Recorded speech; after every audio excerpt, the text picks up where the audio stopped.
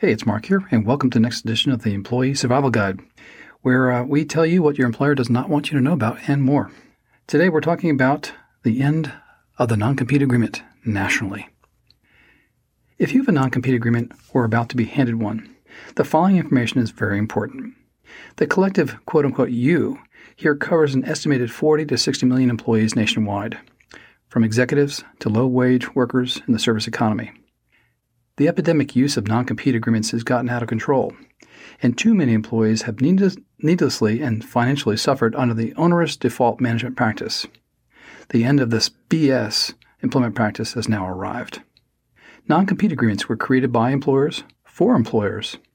Employees never had a chance to negotiate these agreements. We have written extensively about this topic on our website.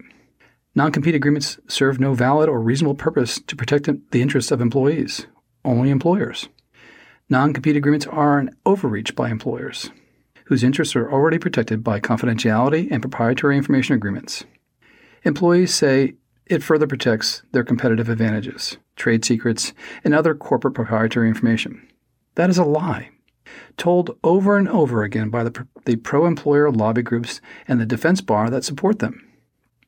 Employees are now restricted from gainful employment more than any time in this country's work history to their financial detriment. Meanwhile, employers reap billions of dollars in unlawful restrictive trade practices that are ruining our economy, just when we are trying to dig out from this pandemic. Shame on you, employers. How did employers cause this calamity? The facts are simple to understand. No one noticed the widespread use of this default employment practice. No one noticed the financial cost to employees. Employees are not organized, and politicians sought only to align themselves with the business lobbies such as the Chamber of Commerce or the Society of Human Resource Management. It is exactly this decentralized and unorganized nature of non-unionized employees, roughly 150 million strong, that employers across the spectrum abuse and mistreat with non-compete agreements. How certain am I of this fact? Well, I watch endless flow of non-compete cases come through our offices. In every case we have litigated, the employee never negotiated the non-compete agreement, had no say in the matter, was told to sign it or lose the job opportunity after they were already hired.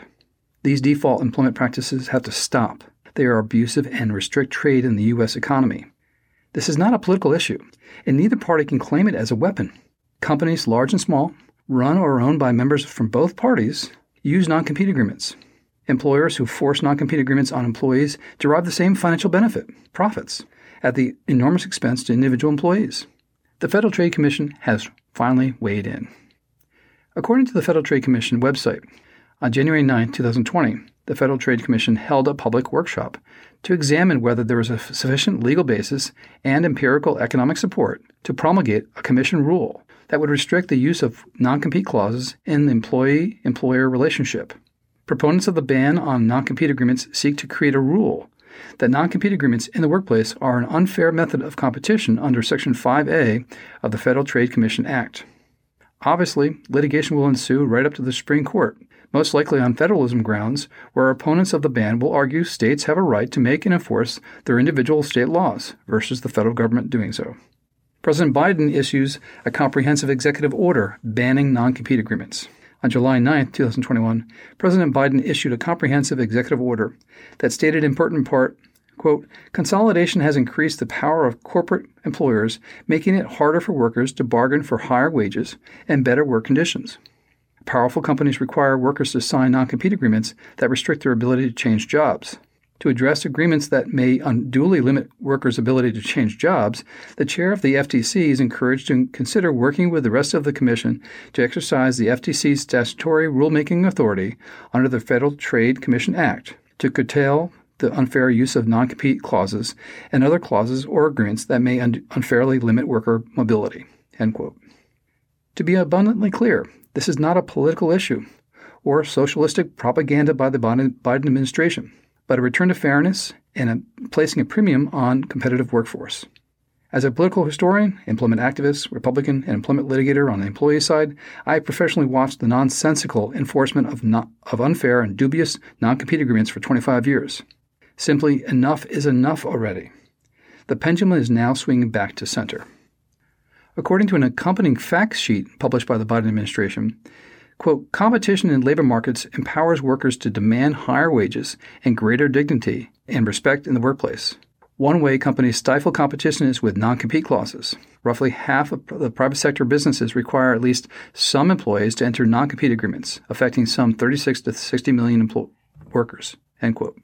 The end of the abusive default management practices is here. The above executive order banning non-compete agreements marks the beginning of the end of abusive management practices that has enveloped the nation's workforce since the founding of this country. Other onerous default management practices such as forced arbitration, forced confidentiality of settlements, lack of employee privacy, lack of freedom of speech at work in the private sector, and the employment at will rule itself all strip employees of basic civil rights and negotiation power, and in some instances promote discrimination. Employees are indispensable to the operations and profitability of all companies. Think of Amazon and their warehouses in your local neighborhood. Without line workers, how will your Prime delivery get to you when you press the Buy Now button on the website? Employers dehumanize employees down to their human capital quotient for capitalism purposes.